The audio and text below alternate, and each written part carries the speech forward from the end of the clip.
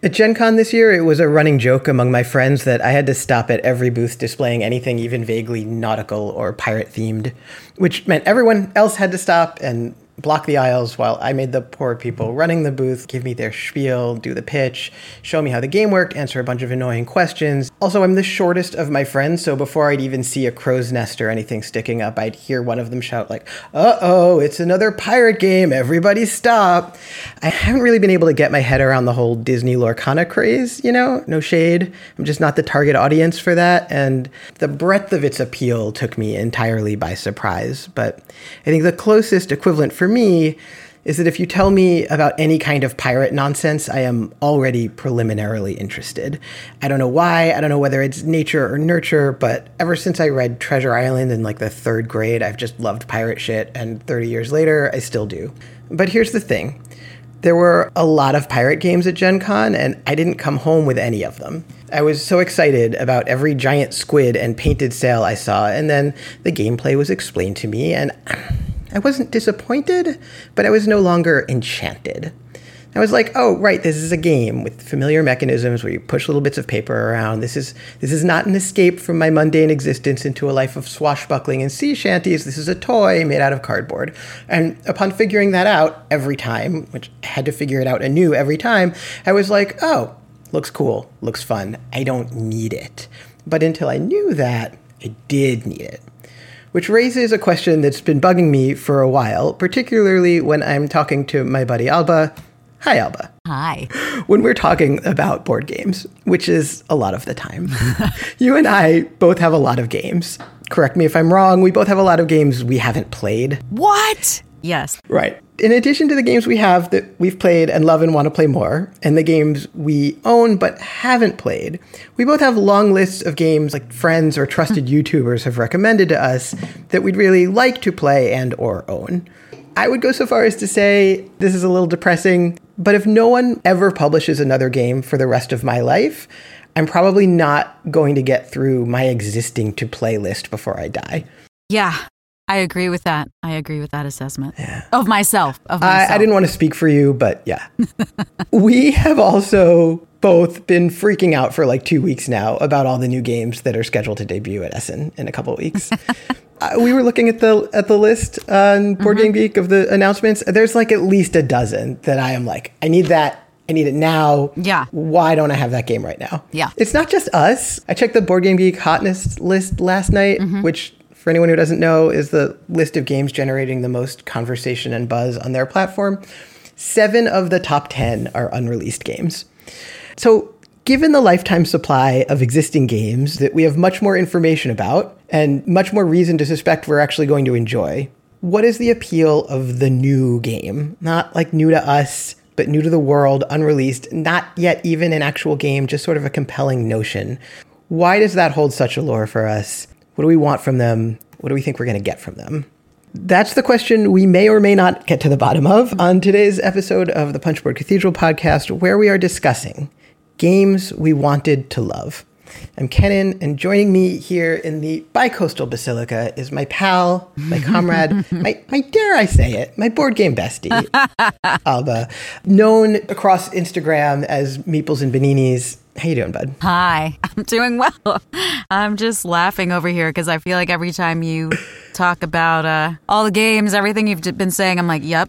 Oh, I'm just looking over my list right now of notes I was taking during the Sunniva and Johannes's like BGG hotness for Essen, and I was like, oh yeah, I gotta write that down. Oh yeah, I gotta write that down too. I'm gonna check that game out. I didn't even watch that yet. We would never get through this if I had. All right, so we're talking about games we wanted to love. Games that we had this level of excitement about that we now have for the future Essen games, but in the past, about games we now have played. Yes. Do you have one to start us off? Yeah, I do. Okay, so it's actually a game I haven't played yet. So the reason that it falls under this category is that during COVID, when I really got into games, because I that was something for me that started during COVID. My husband brought home a game. I was new to this world of modern board gaming until he brought home this game, Jaipur, which probably a lot of people listening will know. I bet he's so happy about that decision. Totally. Yeah. As he watches the shrinking space in our apartment, he's like, oh, yeah, that was so great. I'm so happy I did that. Right.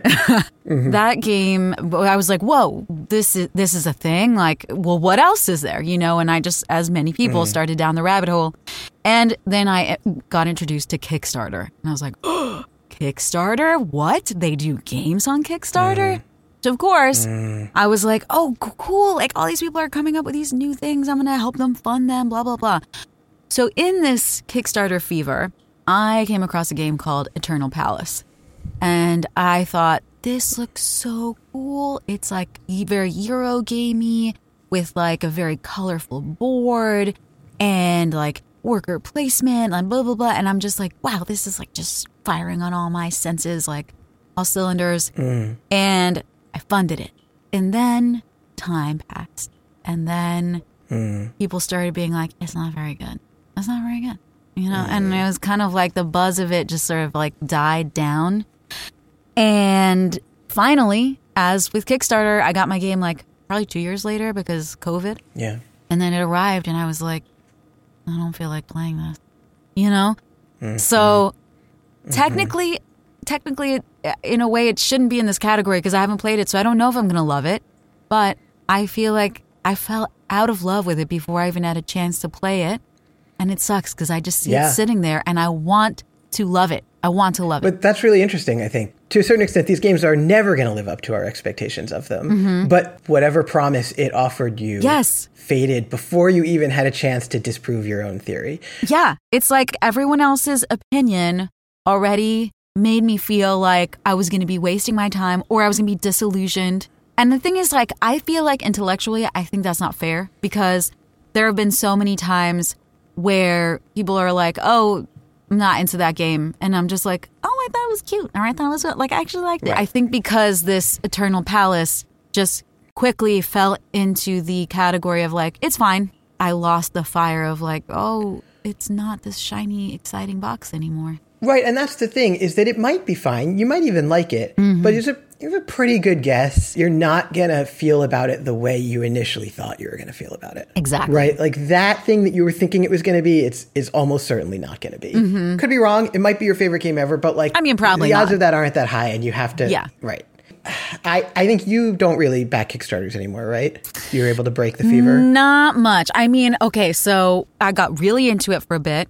And then I went in to have kind of a general disillusionment with Kickstarters, as tends to happen because, it kind of follows this pattern we're talking about of like, there's a lot of games that get a lot of hype, and then most of them don't deliver on the hype. But that's also, there's lots that do.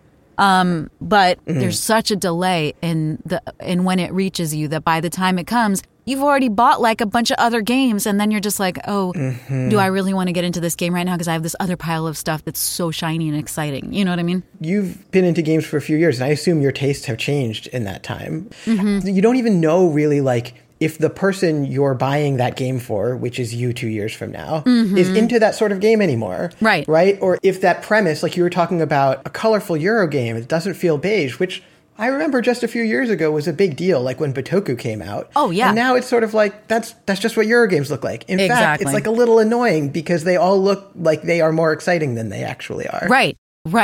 Overall, I think this is a really good thing, but the quality of components and the artwork, there's more instances of really cool graphic design and palettes, and not every game is like that, but there's just more of that than there used to be. And so there's also that where you're just like, oh, this one idea was like really interesting 2 years ago, but like now there's another game that has this idea and another new, you know what I mean? There's so much good and so much filler. Yeah, I don't know. It can be a little bit overwhelming, which is, I think, how we arrived at this topic to begin with.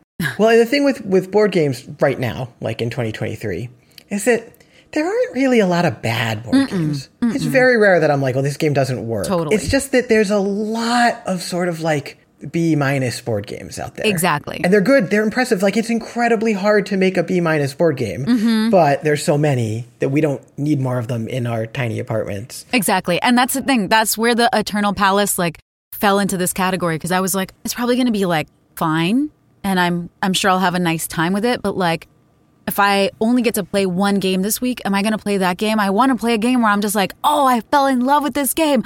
I want to play. Right. So my first really should be the perfect game for me, which is Role Player. Oh. Have you played Role Player?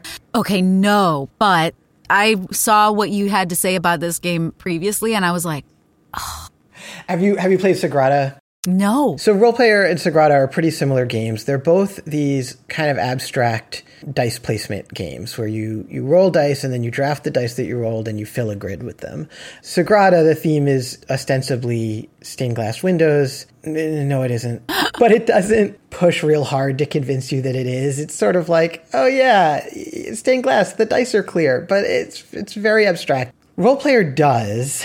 You start by drafting characters and you can get equipment cards, and it's very much a D&D themed game. And you are always very patient when I talk about role-playing games. It's sort of like, oh, okay, that's nice, and I appreciate that.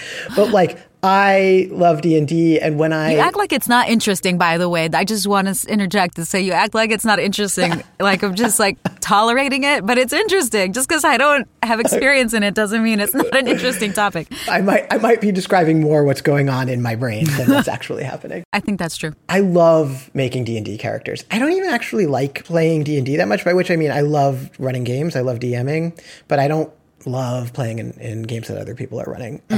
Probably doesn't say anything good about me. I don't know, but that's just the case. But I love making characters. And when I first got into D&D, I would just make characters all the time. And then a lot of times, since I didn't have any need for characters, I don't play as a player that much, I would turn them into NPCs, into characters in my games. But even if I didn't, I just liked making them. And it is actually a very fun little puzzle because your character can't be good at everything. You have to sort of figure out how to distribute your stats. And so you go all right, this guy is going to be a feeble little weakling, but they're going to be so quiet and sneaky, or so charming that no one's ever going to want to punch them, or, whatever. Or this person's going to be a big dumb idiot, but they're going to be really big and it's going to be okay. They're going to say stupid stuff and piss people off and punch their way out of all their problems. So making those compromises, a story sort of naturally arises. Even if you never play a game with that character, there is this emergent narrative where you go this is the kind of person, this is how they handle their problems. How did they get this way? Your brain starts going. And so Role Player is this dice placement game that is themed around creating characters in Dungeons and Dragons. And so I was like, well, this is for me. I think that's its own activity outside of playing the game. It's just making characters. It just isn't fun for me.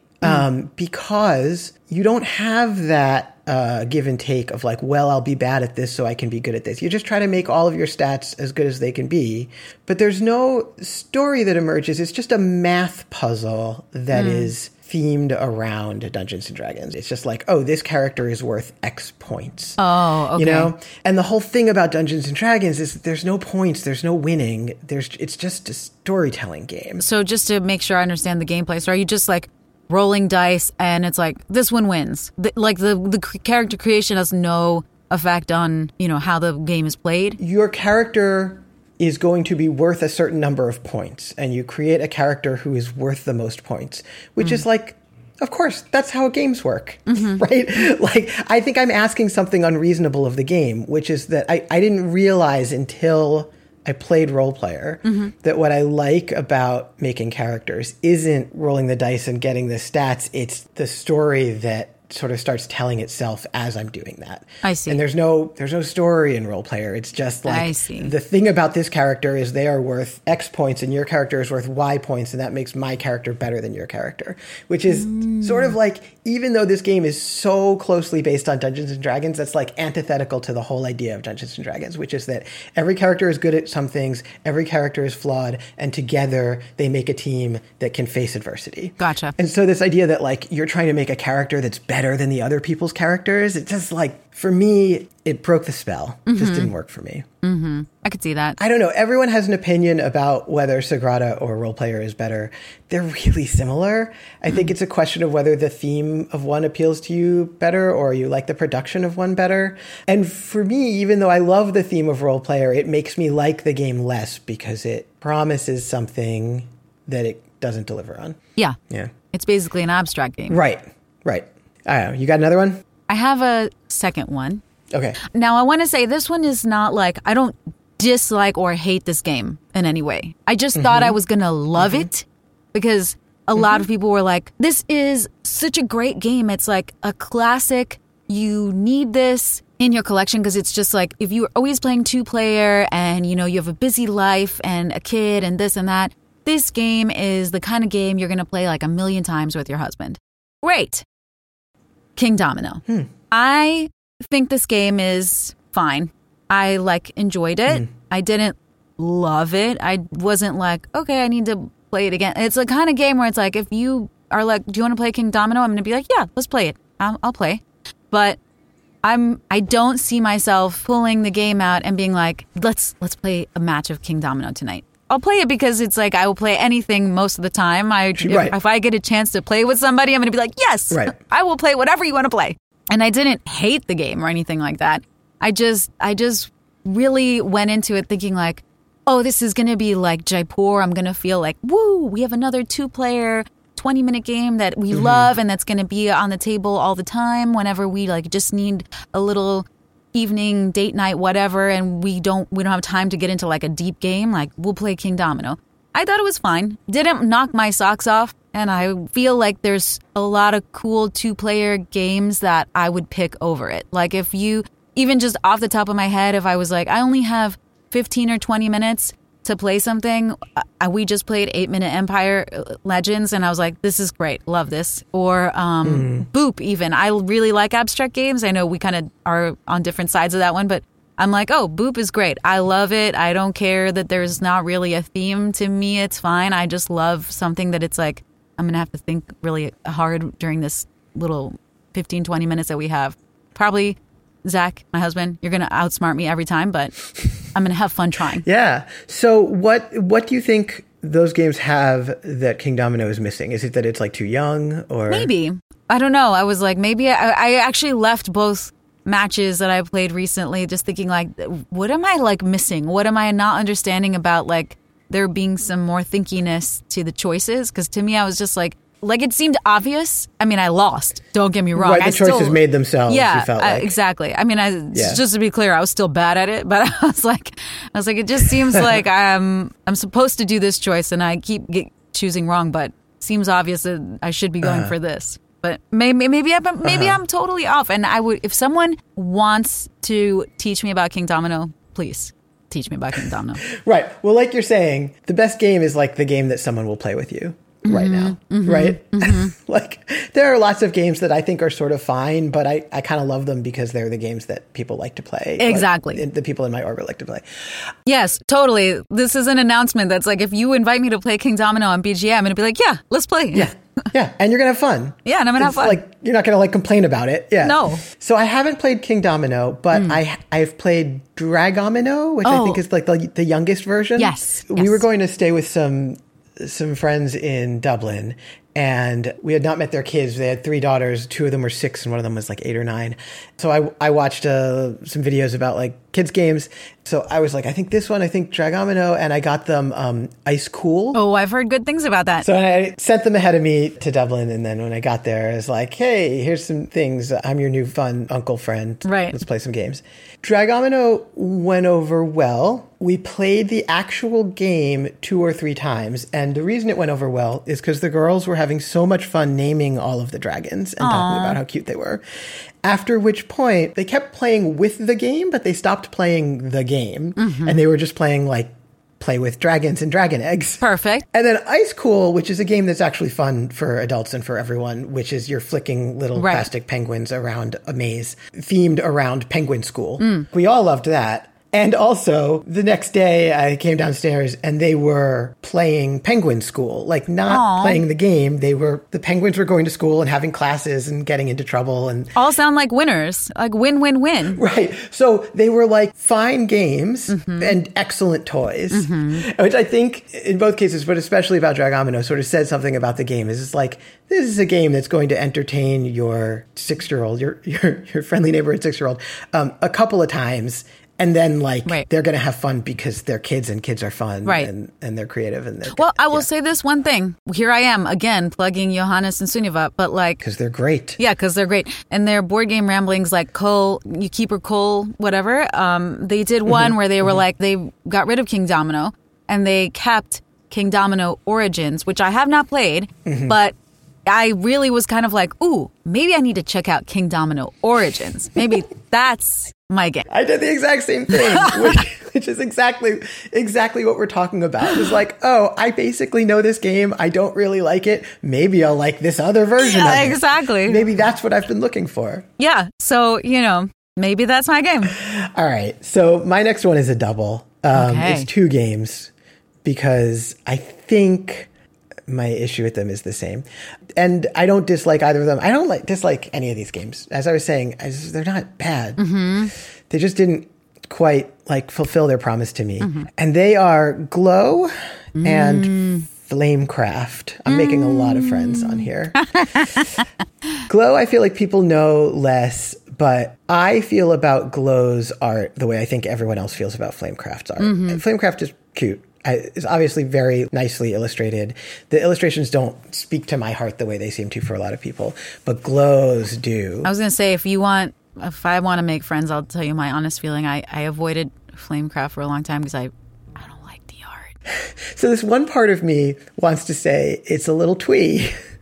And then this other part of me is like, hey, listener, I like unambiguously love Belle Sebastian and Wes Anderson. You should not ever let me tell you the things that you like are twee. Yeah. Like, screw me, man. Totally fair. And also, it's always so funny when people talk about games being too childish because we're talking about games. Like we're adults buying ourselves rooms full of toys. Totally. And we're like, oh, this one's too little kiddie for me. Exactly. But that is how I feel about Flamecraft. It just doesn't, it's not pressing my buttons. Glows absolutely does. And I was like an indie comics kid, and it's got that like scratchy, inky, hand-drawn, like it's exquisite. Pen and paper kind of feel. Yeah, it's so good. I don't know that it actually is drawn on pen and paper. It just looks like it. It looks like the old like indie comics of the 90s and early 2000s that I was in love with. I made some of. They're really, the drawings are like, because they are not in any way concerned with realism, they're incredibly expressive. Flamecraft we got because my wife saw the art and she was interested in it, and I was like we were talking about, hey, you want to play a game? Well, let's play that game. And I will say that the art grew on me because the cards themselves has these very detailed Miyazaki-esque like market scenes that actually appealed to me more than just like the cartoony little dragons did. And I was like, oh, this is cool. And I really like the premise of Flamecraft, like, which I think of as essentially, what if we domesticated dragons the way we did cats, right? Like cats are supposed to be these like murder machines, but they're just too small to hurt anybody. And like, what if we did that to dragons, where we made them like so small and cute that they were just like, oh, and that like anything dangerous can be condensed into something sort of like useful. I mean, cats are not useful, but they're harmless. So the idea of domesticated dragons had never occurred to me. I really liked it. All right. Both of these games have these very richly realized fantasy worlds that they take place in. For me, neither one of them quite delivered on it. And Flamecraft comes closer because it has all of these cute illustrations of all these different shops that you can go to in the Flamecraft world. And they've got these like very good but very awful pun names, like Critical Roles for the bakery. And it looks like this like cute little town. Okay, both of these games have resources. And in both of them, they are kind of like elemental resources. You need to gather fire and earth and starlight and, ocean, whatever. And those resources are entirely interchangeable. They're just currencies. In Flamecraft, you collect a lot of fire so that you can fulfill a contract and get points. Or you collect a lot of leaves so that you can fulfill a contract or get points. If you get magic potions, you can use those to fulfill a contract and get points. And in Glow, you sort of use them all to get like footprints that you can use to move around the map. They're not bad puzzles. They're interesting puzzles, but I want to feel like the fire can burn and the magic potion can transmogrify, right? And I was thinking about the person who I think does this incredibly, which is Uwe Rosenberg. And as a result, his games are kind of fiddly because, like, you have vegetable resources that you get more of if you plant the vegetables you have in the ground, and you have animal resources that you get more of if you just have at least 2 of any given animal in the same pen, because then they're going to breed and make more animals. And then you have mineral resources that don't reproduce. Those are just minerals. And there are some animals who have to go in enclosures, but then if you got a dog, that doesn't have to go in an enclosure. That can go run around the farm. If you have a goat, the goat can live in your diamond mine, but the rest of the animals can't live in your diamond mine. They'll die, right? It's fussy. There's a lot of rules, but all of those resources feel like different things. The vegetables feel like vegetables, and the animals feel like animals, and the minerals feel like minerals. And I find it very immersive. I don't think like, oh, I'm trading in 4 of this icon for 3 of that icon. I think I'm going to feed these pumpkins to my horses, use the horse to pull the carriage and whatever. I'm deciding whether to use the cow for its milk or the cow for its meat. In both Glow and Flamecraft, all the resources are the same thing, which makes them essentially currencies. Yeah. They just might as well be coins, right? And you're doing currency conversion. You're like, oh, I'm going to change these euros into dollars, and I'm going to change these dollars into pounds. So I know that sounds nitpicky, but it doesn't. No, it doesn't. It makes me feel like I'm doing an abstract puzzle. And actually, contrary to what you just said, I don't dislike abstract games. I love Splendor. Splendor is one of my favorite games. And Splendor is another game where all the gems are interchangeable. In fact, usually when you're playing Splendor, if you have sort of normal color perception, you're going to call the gems red and blue and black, right? No one's really like, oh, I'm going to spend 3 rubies. But I don't feel like Splendor offered me anything else. I don't think that it was like, let me whisk you away to a world of Renaissance era mercantilism, which is, ostensibly what it's themed after. But it's just like, here's a little puzzle. And I'm like, great, I love a little puzzle. I think I'm going to judge a game more harshly if it's like, come raise and train and befriend baby dragons, and it's just an abstract puzzle. Then I'm like, wow, screw you, man. Like I was promised something that I didn't get here. Yeah. Anyway. Yeah. No, I think that totally makes sense. That would bother me too, and it probably will, because I have both of those games waiting to be played.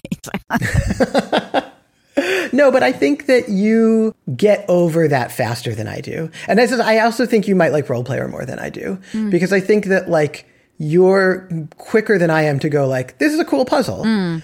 It takes me a while to get past my disappointment and then decide if something is a cool puzzle. Yeah, I don't know. I do agree with you maybe on some level about like the narrative stuff not being necessarily as important to me at times, but I also feel like I like an abstract puzzle, but I also want it to feel like there's a point to like why bother having like 5 different resources if they're all going to basically do the same thing? It's not, you know what I mean?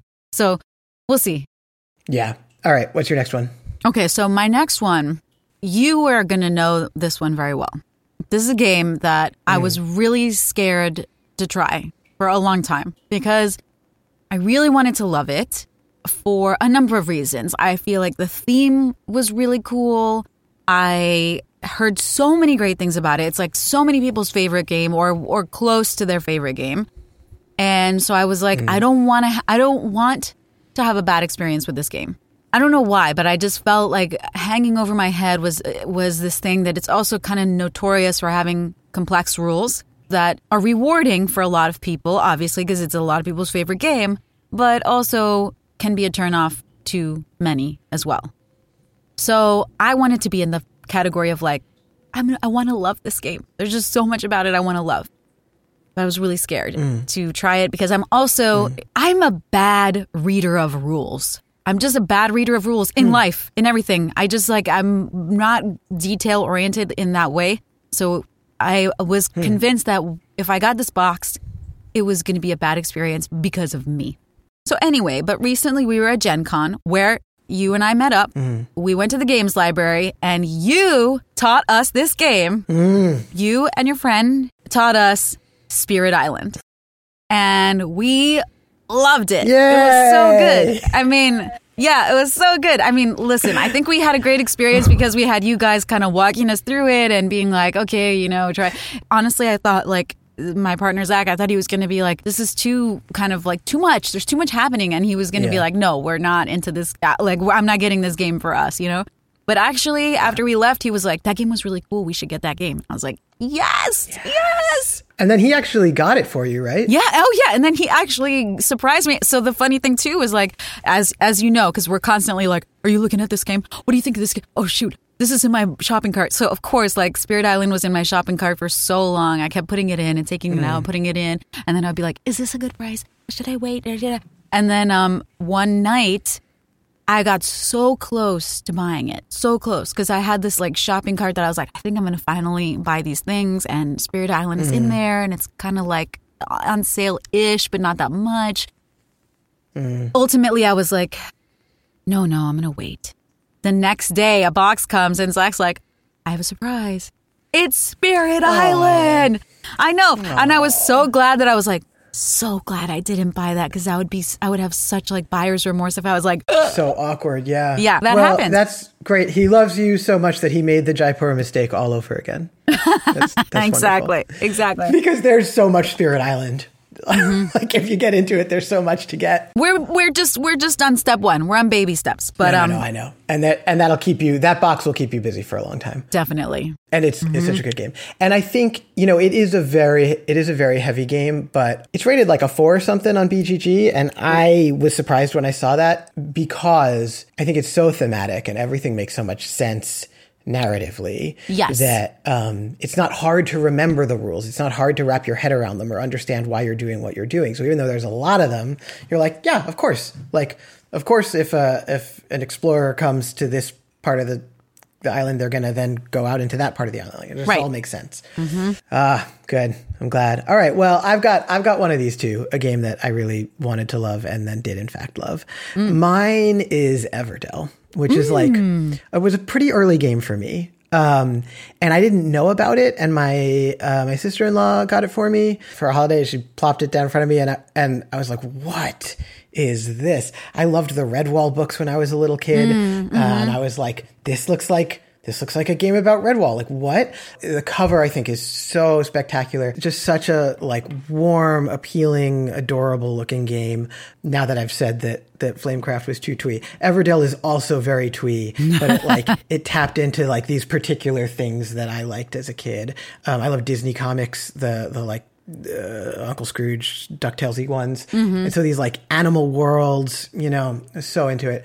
And then you play the game and it gives you exactly what you're expecting, or at least it did for me. It's like you build a little town full of animal friends. The postal pigeon works at the post office in the tree, and like everything makes sense. And as you play the game, you feel like or at least I felt like I was getting to know this world better. That like, I was like, oh, I was invited into this world by this beautiful cover, and then I got to go visit the world. And every time I play the game, I sort of get to explore the world a little more. And even though it's still essentially just like a bunch of theme that's slathered on a math puzzle, a bunch of like, you build different algorithms and whoever builds the best algorithm gets the most points. All of it really clicks. The card powers click and they make sense. And like we were talking about at Spirit Island, everything makes this kind of narrative sense that I find really appealing. I have not played Far Shore yet, this new sort of like streamlined Everdell that took over Instagram for a day. Yes. Unfortunately for Far Shore, the same day that Instagram launched Threads and no one was on Instagram. Oh, right. Apparently, so I don't know. Have you played Everdell? I have not played Everdell. No, you don't. You find the tree obnoxious. I find the tree obnoxious. Okay, so yeah, I don't know why I just don't find it appealing. Fair. I assume it's the same thing as Flamecraft, that it's like it's the same thing. Yeah, it's just like too much little. Yep. I think it's like I like creatures. It's not like I don't like creatures. I don't know. I just look at it and I'm like, it's a little too like cartoony. Too. I get it. I feel that way about Creature Comforts, which is like 1/4 of a degree further along that dial, right, than Everdell is. Well, anyway, in Everdell, there's constructions and there's critters, and you can put out a critter into your tableau, which is your city, for free if you have the construction where that critter lives or works. So if you have the farm, you can put out the farmer. If you have the post office, you can put out the postal pigeon, etc. That can mechanically cause a lot of problems because you're like searching this enormous deck of cards for something that will totally make your engine work if you get it and you never get it, or you get it too late or whatever. So in Far Shore, they sort of changed it to you can put out any creature of the sort of the same suit. Like if it's an agricultural themed building, you can put out an agricultural themed creature. Okay. And almost everyone I've heard talk about this has said like, this is an improvement, right? This streamlines it mechanically. But our friends Chits and Cardboard reviewed it on their YouTube channel. And they said, yeah, it streamlines the gameplay, but it makes it a lot less thematic, because it used to be that you understood that this particular creature lived in this particular little hollow in a tree, and that sort of brought the story to life, and none of that is the case anymore, which I thought was a very interesting observation about what makes Everdell click for me. Even the sort of some things about it that are a little annoying, they mechanically annoying, really sort of it feels very immersive to me. So yeah, that was one that just really delivered on, for me, what I thought I was going to get. You know, you guys, you may still, all of you, the legions of Everdell fans, you may convince me yet. And like I said, I say these things, and I'm never the kind of person that's like, if I showed up to a game night and somebody was like, do you want to learn Everdell? I'd be like, sure, let's learn Everdell, you know? Yeah. But yeah, I haven't, like, it just has not called to me before, but everyone talks about it in this way where it's like, I might be missing something. I never know whether or not to recommend it to people, because it was basically my first worker placement game. And I love worker placement and I love engine building. And so like it's funny. I was talking about DuckTales, which was this show that like, I didn't know when I was 8 and watching it was just recycling and parodying all of these famous stories. That was my first introduction to all of those stories. I was just like enthralled by the adventures rather than like, oh, this is a funny send up of whatever. Everdell has some of that for me. It's like, it's borrowing all this stuff from all these other places, but it was my introduction to worker placement, tableau building, engine building. And I was like, what? Like a game can do this? A game can make me feel like I am building a city, and as my city thrives, like the community thrives and things grow faster. Yeah, I get that. I don't know that I can make a sort of like informed opinion about it now that I've played a zillion games that do all of those things. Sounds cool. Yeah. I mean, I think it's a good game though. All right. So we asked our friends on Instagram who we love to tell us what games they wanted to love. Should we go through some of their answers? Yeah. These are games that people wanted to love and didn't. Arc Nova, Astra, Azul. Azul was Chits and Cardboard. He said, I found it miserable after the first few rounds. And I don't find it miserable after the first few rounds, but I actually agree that it really peaks in the middle. And then your decision space contracts in such a way that you're sort of playing out the inevitable at the end of the game, at least in a two-player game. Bitoku, this is board_ingtime. Samir. I thought it would be an awesome game, but it felt meh, too bad. It's such a beautiful game. I don't know, but I think a lot of people have the issue with Bitoku that I've been talking about, of like, it promises you this like engrossing world of yokai and like Japanese myth, and it's a Euro game, right? I don't know, I haven't played it, but that's my impression. Yeah. Brew, Canvas, Casting Shadows, City of Kings, Challengers, you almost bought yesterday. I know. Well, not really, because I had totally missed the whole deal. Like, I was like way late to the deal of the day, you know, so it wasn't like I almost bought it in that sense, but I would have bought it. If you weren't such an in-demand vocal artist, you would have bought this yesterday. This is Moss Board Gamer, who said, I like the tournament style, but the luck-based auto battling stuff turns me off, and then made a medium frown face. Yeah, see, with that description, I'm kind of like, I think I'm glad I didn't get it. You dodged a bullet. Yeah. New version of Descent, Disney Villainous. This was Tante Tiffy, I think is how you say her name. And I'm just impressed that she's willing to admit that she didn't like a Disney game. As I'm saying, like, I don't know, it doesn't hold any particular appeal to me. I'm not like, hooray, I get to play Magic the Gathering, but with Moana. But like, I feel like everyone who's into it is just like insists that all of these games are incredible, and maybe they are. But I'm not persuaded. We've got TJ of TJ Plays Games and Lanners Plays Games. Both they're both with me on Flamecraft. The game is afoot says Heat, which I'm a little surprised to hear, because Heat is the opposite for me. Heat's a game that I was like, racing game, okay, whatever, and I love it. It is great. It is. I feel like I'm gonna love it. I really, really want to play Heat. Isle of Cats. Lustanza. Mariposas, I agree about Mariposas. I like Mariposas. I think it's a solid game. It was actually made, I think it was designed before Wingspan, but it came out afterwards and just had a lot to live up to, I think. We've got 2 people saying Meadow. Have you played Meadow? Not yet. But you know this about me. I was kind of like avoiding Meadow for a long time because I don't know. There was something about it. It kind of fell into the Everdell category for me. I mean, I think the illustrations are cool, so it wasn't even really that. I think when I saw the like wheelbarrow, the whole area that's like to the left, to the right of your tableau, or I guess it could be anywhere, but usually I see people place it on that side, so it's in my brain that way.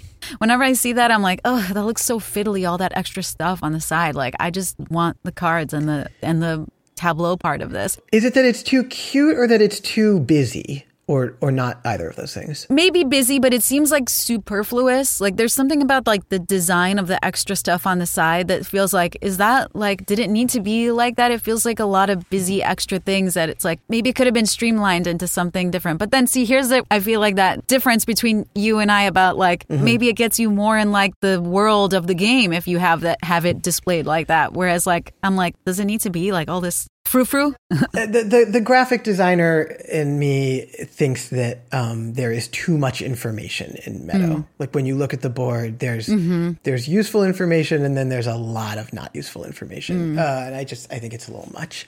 But the 2 people who said Meadow, one was exploring board games. Shayna is a lovely person and an incredible photographer, and everyone should follow her.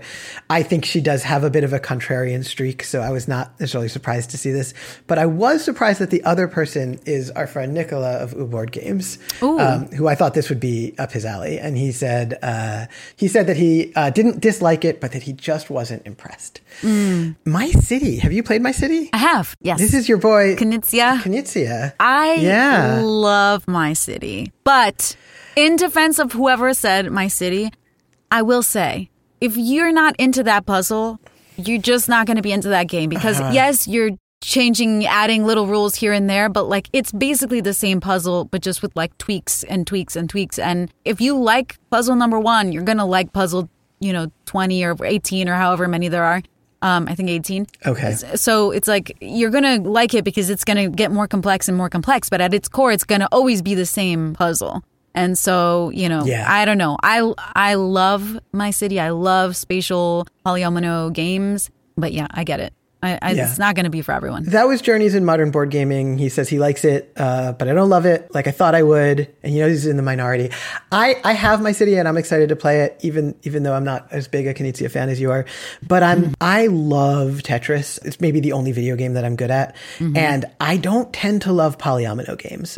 Whatever they add to replace the beautiful, simple mechanic in Tetris of just time. It never seems to work as well for me. But I'm really curious to try that one out. The Meeple Versus comes out swinging with Obsession. Ooh. I have not played that, but I know you love it. It's great. I would just say if you're not enjoying Obsession, you might not be playing with fun enough people because it's delightful playing with me. Or you just don't think it's delightful when people are sticking their pinkies up and doing accents. Fair enough. Onitama, Ra, Radlands, Red Cathedral is also the Meeple Versus, and I agree with that one. I don't. You love Red Cathedral? I really liked it a lot. I mean, I am with you about there's definitely graphic design elements of it that I think are kind of disappointing. But I don't know. I just enjoyed it. Yeah, it is a totally solid game. I think that's another one where I'm so interested in the subject matter that and people built that game up so much that I was like, this is just a Euro game. This is it's definitely the thing that is special about it is that it comes in a tiny box, which is great. But it's not. Other than that, it's a Euro game. I don't know. Yeah, I agree with that. It's a Euro game. Saltlands. Scythe. Now, this is my buddy Sam Nakuma, and he adds, but I think playing it with you would change that. And I just say to you, Sam, and this is what I've been saying to everybody, is if you play Scythe with me and you don't like it, it just wasn't meant to be. It's just not your game. If you played it with someone else and didn't like it, who knows? You still got to try playing it with me. Tang Garden, that's cards and tiles. I've been worried about that. I've always wanted to get that game and always been like, this game looks too good. I don't think it can fulfill Tiny Epic Quest, Trajan, Tribes of the Wind, that's Bear with Meeples, and that's another one that I love how it looks so much, and I've heard that it's just like an abstract puzzle, and I'm like, I'm gonna get bummed. Yeah. Walking in Burano, Winterhaven Woods, Witchcraft, and Yido. Okay. Then we asked them about games they wanted to love and did in fact love. We've got Anachrony here. We've got 4 votes for Ark Nova. That's Cars and Tiles. That's TJ again. That's Board Games and the Meeple Versus. I think from Nicola, this is a funny one because he knows that this is a game where the theme and look doesn't appeal to me, and he's constantly trying to persuade me that I would like it if I tried it. Yeah, same. Bamboo, Bitoku. That's on both of these lists. Castles of Burgundy, which everybody's so happy they bought at the one chance they could buy $300 worth of Castles of Burgundy. We're not making fun of you. We're jealous. Yeah, can you tell we're like the only 2 people who didn't buy it? So we're like, wow, Castles of Burgundy with my special tokens and my special acrylic whatever. I need acrylic instead of cardboard. No, the acrylic tiles look beautiful. Yeah, exactly. Dice Throne, Dune Imperium. Great game. Dungeon Pets, Eclipse Second Dawn, Everdell, Brett Spielhamster. I agree. Flamecraft, I stand corrected. Forbidden Stars, Gloomhaven, Heat Pedal to the Metal. So Meeple Versus like this one as much as they expected to. Nice. Nightfall, Lost Ruins of Arnak, and that's Board Games again. And that is one that I really thought I was going to love. Was disappointed in because it's not about falling into snake pits and running from boulders. It's literally about doing logistics for an archaeological expedition. It's like, we found a tablet, but we don't have enough brushes to brush all the sand off the tablet. Oh, no. We're going to have to go back to base camp and get more brushes to brush the sand off the tablets. We found a monster. They're going to need a brush and 2 pickaxes. Like, it is the driest, most beautiful game. And then once I got over that, I was like, oh, this is actually an incredible game. The puzzle is spectacular. And Board Games, Nicola is one of the people who persuaded me of that. Marvel United, Mind Management, I agree. Super cool game. Really want to play that. Oath, I am dying to try. Same. And it's just like, when are we going to have a big enough group to play that game over and over again? But that's Lanners Plays Board Games, Planet Unknown. Really want to play that Radlands, too. Root. Actually, all 3 that you just... Planet Unknown, Root, Radlands, all 3. Planet Unknown is very good. I'm still like not sure if I should have backed the Kickstarter. I didn't because it was like $100 and I feel like it's a $40 game, an expensive package, but very good game. Root, I totally agree. Incredible. That's Planet Unknown was Moss Board Gamer. Radlands is Cards and Tiles, and Root is Rainy Brett. I don't speak German, but I'm going to assume that means Foxy Game. Scythe. Thank you, Tante Tiffy. Space Base. Tapestry. Tapestry is another one that I was like, I am bummed that all of these beautiful, unique buildings are just polyominoes. They could have been flat. But then I got over that and I was like, oh, this is actually a great game. Tidal Blades, VG Fly for Fun. I agree. Great freaking game. Lots of people think it is too much, but I think it's perfect. Tucano, Underwater Cities, Venus, Wayfarers of the South Tigris. That's another one that wasn't as thematic as I wanted it to be, but it's an incredible puzzle, so I loved it. And Witcher the Old World. That's Sam again. I am interested in this game, but I'm not like $300 interested in it. Witcher's $300? Well, there's the version that's cheaper without the miniatures. Oh yeah. But the whole point of The Witcher is monsters. Normally I'm like, I don't need miniatures, but in this case, but then it's also like everyone says, well, people disagree on this, but I keep hearing like, oh, you need to add these 2 expansions in before the game really works and blah, blah, blah. Oh, yeah, no, the whole Kickstarter thing of like, we split the game into 4 boxes. I hate that. To make a bigger Kickstarter. I don't like that. So the last thing we asked people was, what games do they currently want to love? Either they haven't played them yet or they haven't delivered yet, or like, what are they as excited now as they once were about these games that have since disappointed or not disappointed them? And these answers are A Feast for Odin, Age of Innovation. That's Nicola again, and I agree. I am really curious about that one. And I'm waiting for Nicola's opinion on it because he is a huge fan of Gaia Project. And I want to know which of this and Terra Mystica and Gaia Project. Which of them do I get? Right. I don't need 4 of the same game. Agricola, Among Cultists? I have not heard of Among Cultists, It's new. but just by the name alone, it's already one for me. I'm like, what is that? That's an incredible name. I could be wrong, but I think it's a social deduction game that is coming out at Essen. I think. All right. Spells broken. I mean, I like social deduction fine, but I don't need more of them. That was Brett Spiel Hamster. 2 votes for Artisans of Splendent Vale, which I think a lot of people have been waiting on for a really long time. Avatar: The Last Airbender, Crossroads of Destiny. Sam, you're going to be disappointed in that one. Barcelona, I think you and I both agree with that. Definitely Barcelona is on my list. Concordia, Ex Libris, Frosthaven, Genotype, Imperium Legends. I agree. I really want to like that one, and I'm scared of the rule book. Lisboa, that's Bad Board Gamer. I agree with you also. Obsession, Solitaire Gambit. Play it. Everyone other than the Meepleverses likes it. Perseverance, Planet Unknown, Revive. I love Revive, but I'm glad I knew going into it that it is not really a game about rebuilding a post-apocalyptic society. It's just a Euro game. If you know that going in, it's great. Three Ring Circus, that's everywhere now. Twilight Imperium 4, I don't think in this one lifetime that I have that I'm ever going to play Twilight Imperium 4, but I would really like to. I'm really curious about it. Toletum, Too Many Bones, Uluk, Unconscious Minds. I am suspicious of Unconscious Minds. I feel like that's one that looks too good.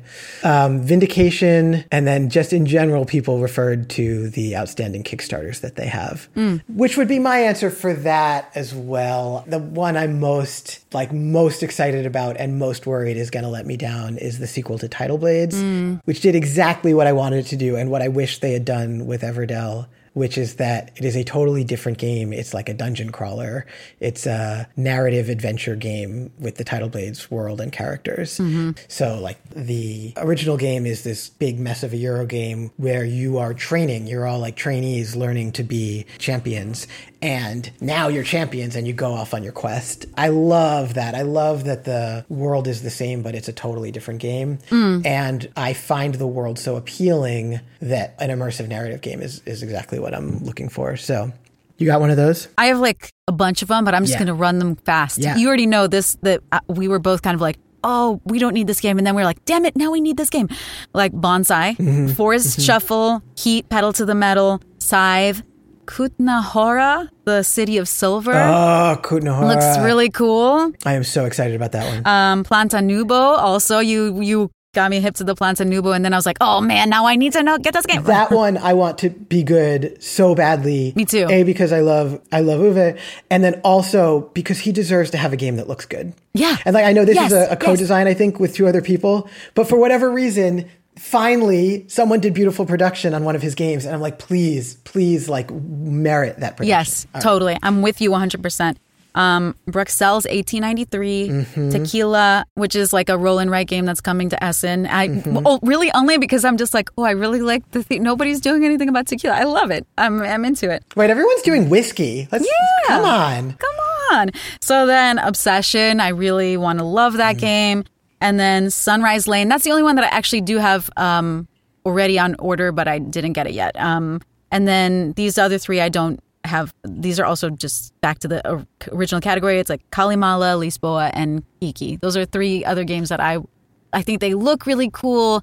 For whatever reason, I don't own them or haven't played them, and I really want to one day play them and love them. I am really into the idea of Lisboa, and I'm just scared of it. Me too. I'm just exactly the same. It looks beautiful. I want to learn it and feel like it's amazing. I want someone who knows how to play it to teach it to me. Like, same. Don't make me figure that out myself. Yeah. But same reason I'm excited about Barcelona. I love the idea of like a really thematic city builder Euro where you're actually kind of learning the history of that place. Oh yeah, and Barcelona, I want that one too, and I hope that was clear from before. So have we figured it out? We figured it out. No, like why these games hold such appeal for us? Games that like don't even exist. Because it's new, it's exciting. It's the promise of the experience you're gonna have. It depends what you're looking for, but like there's a story for each one. It's like you thought you were going to sit down and play role player and you were going to go into this world. It didn't happen, but that's what you thought. And you were like, I'm so excited about this shit. I told you with King Domino, I was like, I think we're going to have this great little tiny box of date night fun that's like blah, blah, blah. And then I was just kind of like, it's fine. Yeah. But yeah, that's the promise. It's like there's a story there that you think you're going to live out. Mm-hmm. That's my take. Yeah, totally. I'm struck by the impression that like we are giving game designers and publishers like a basically impossible task. Because I think what we want them to do, or at least what I want them to do, what I want games to do, is like reconnect me to this sense of like escape and immersion and play that like honestly I haven't experienced since I was a child. Right? Like for the most part, it's like you're trying to get back to this feeling that like we all know we've had, like this experience of play that is like so deep and pure that it effectively isn't play anymore. It's like, it's real. It is an alternative life outside of life that like I was talking about with my friends' kids in Dublin, that like they could look at this board game about like penguins in a school and like, they were playing Penguin School. Like they weren't playing a dexterity game. They were in that world. Yeah. Right. They did that by abandoning the rule set. Right. And I think that like asking a game with like rules and mechanisms and to like give you that feeling, guys, I'm not sure that that's possible. Right. I don't know that a game can really fulfill that need. And for me, that's the lure of the like the new, unplayed, unknown, unreleased game, is that like this is the one. This is the one that's like not going to simply be entertaining, but it's going to like transport me from my dull, dreary day to day and let me be like a freaking pirate, right? And I can imagine that about a game that no one has actually played yet, even though I know it's never going to be the case. So I think for me, the games that I am most excited for are the ones that like I've given the most unreasonable task to and that are most likely to let me down. Oh, wow. But I don't know about you. Yeah. I have not learned my lesson. No. All right. I think that wraps it up. Playing us out today is going to be you. Is this your band? This is Alba and the Mighty Lions. It's just a little curiosity. This is a song that never quite existed. It's a demo that you dug out of the archives for us. Thank you so much for doing this with me. My pleasure. And I'll talk to you soon. Bye. Bye.